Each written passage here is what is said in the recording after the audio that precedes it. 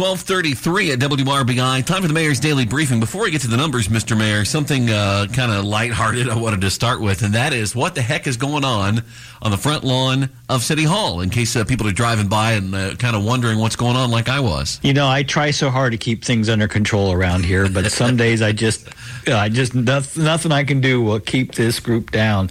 No, the Margaret Mary Health is doing the fundraiser this currently where they call Dancing with Gnomes. And so the city of Batesville is participating. And so today's one of the days that I'm really thankful that I have a 12:30 radio program. And so while they're outside filming their little spot or their little clip of them dancing like gnomes.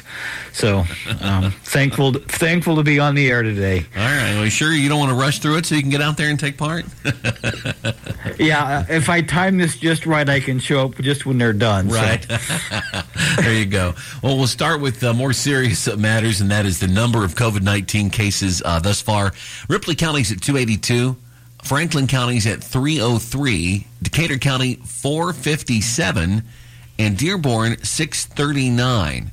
That's a total of 1,681 total positive test results for coronavirus in Ripley, Franklin, Decatur, and Dearborn counties since this all started. That number up 22 since the last time we talked to you, which was about 48 hours ago. That's right. And so that number is still bouncing around basically 10 a day per day for the four-county region. And so it seems to be kind of leveled off here locally, and so that's good news. And so hopefully things will stay like this for a while and we'll be able to get through this. Yeah, and, I would caution everybody to still be vigilant about following all the tips that the CDC gives, because the national headlines this morning are that things are starting to surge a little bit as weather is starting to cool off, and certainly some places further north are much cooler than it is here already, but that will be an environment for things to potentially escalate. We hope to really definitely keep that to a minimum here in our little part of the world in southeastern Indiana. And with fall upon us, actually, second day of fall today, we want to encourage everybody to think about getting your flu shot, too. That's right. And so this is the start of the flu season. And so the combination of the flu season and COVID-19 is really not a good combo. And so we're encouraging everyone to start making a plan now to get your flu shot. I know a lot of us do it every year, and so, but this might be a year, if you normally don't get a flu shot, this might be the year to get one and start working on a plan. I know the city of Batesville, we still have a program each year where we provide flu shots for our employees and their families, and I'm hopeful that other businesses around town will do the same thing. And so it's one of those things I encourage everybody to take the time to get it done. So if your employer does not sponsor a flu shot program at work, you can always reach out to your doctor, or you can reach out to Margaret Mary Health Hospital.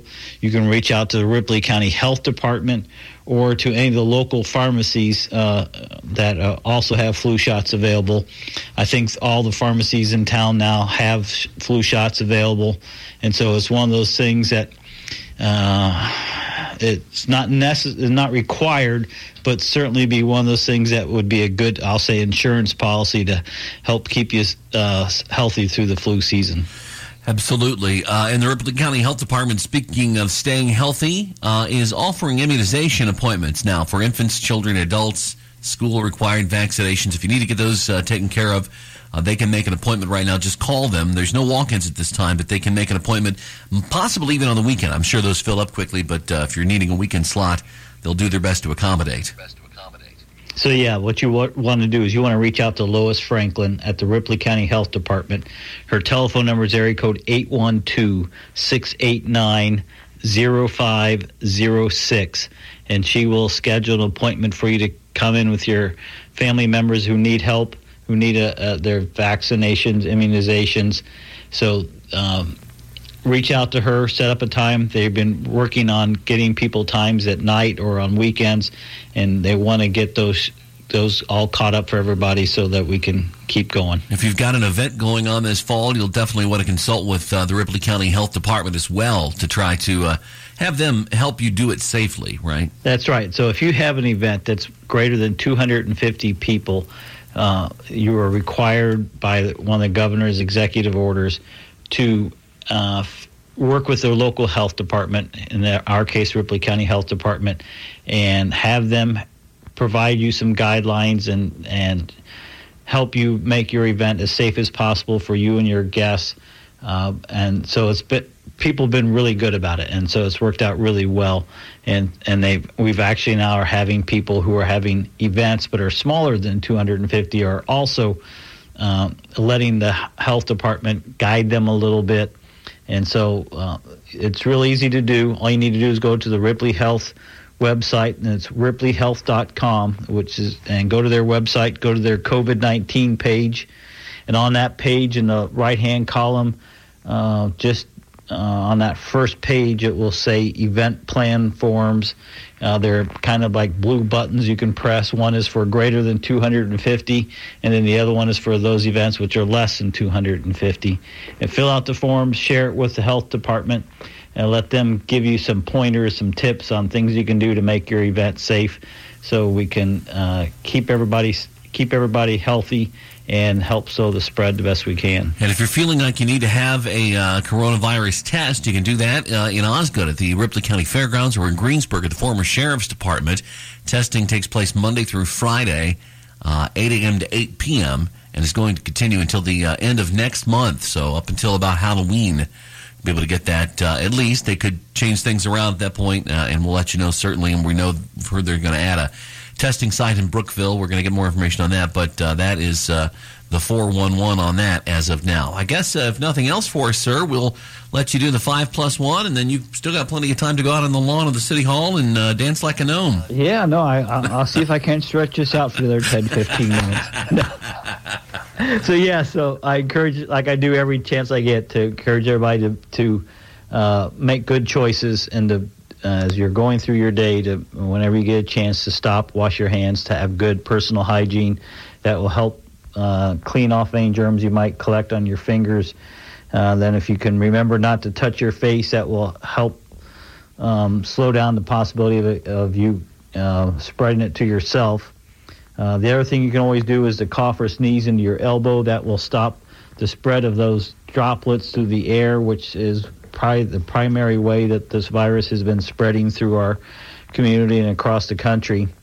Encourage everyone to stay 6 feet away from each other. Watch your social distancing. Try to keep that spacing between you, so that if you are in a conversation with somebody, that will help protect you at least a little bit. Stay home if you're feeling sick. You know, if you're having a day and you're got that cough or sniffle in the morning, you're not sure why. Maybe today's the day to take the day off. Stay home, take care of yourself, make sure you don't have COVID-19, so you don't pass it to your coworkers. And then, as I talk about all the time, make sure you have a mask.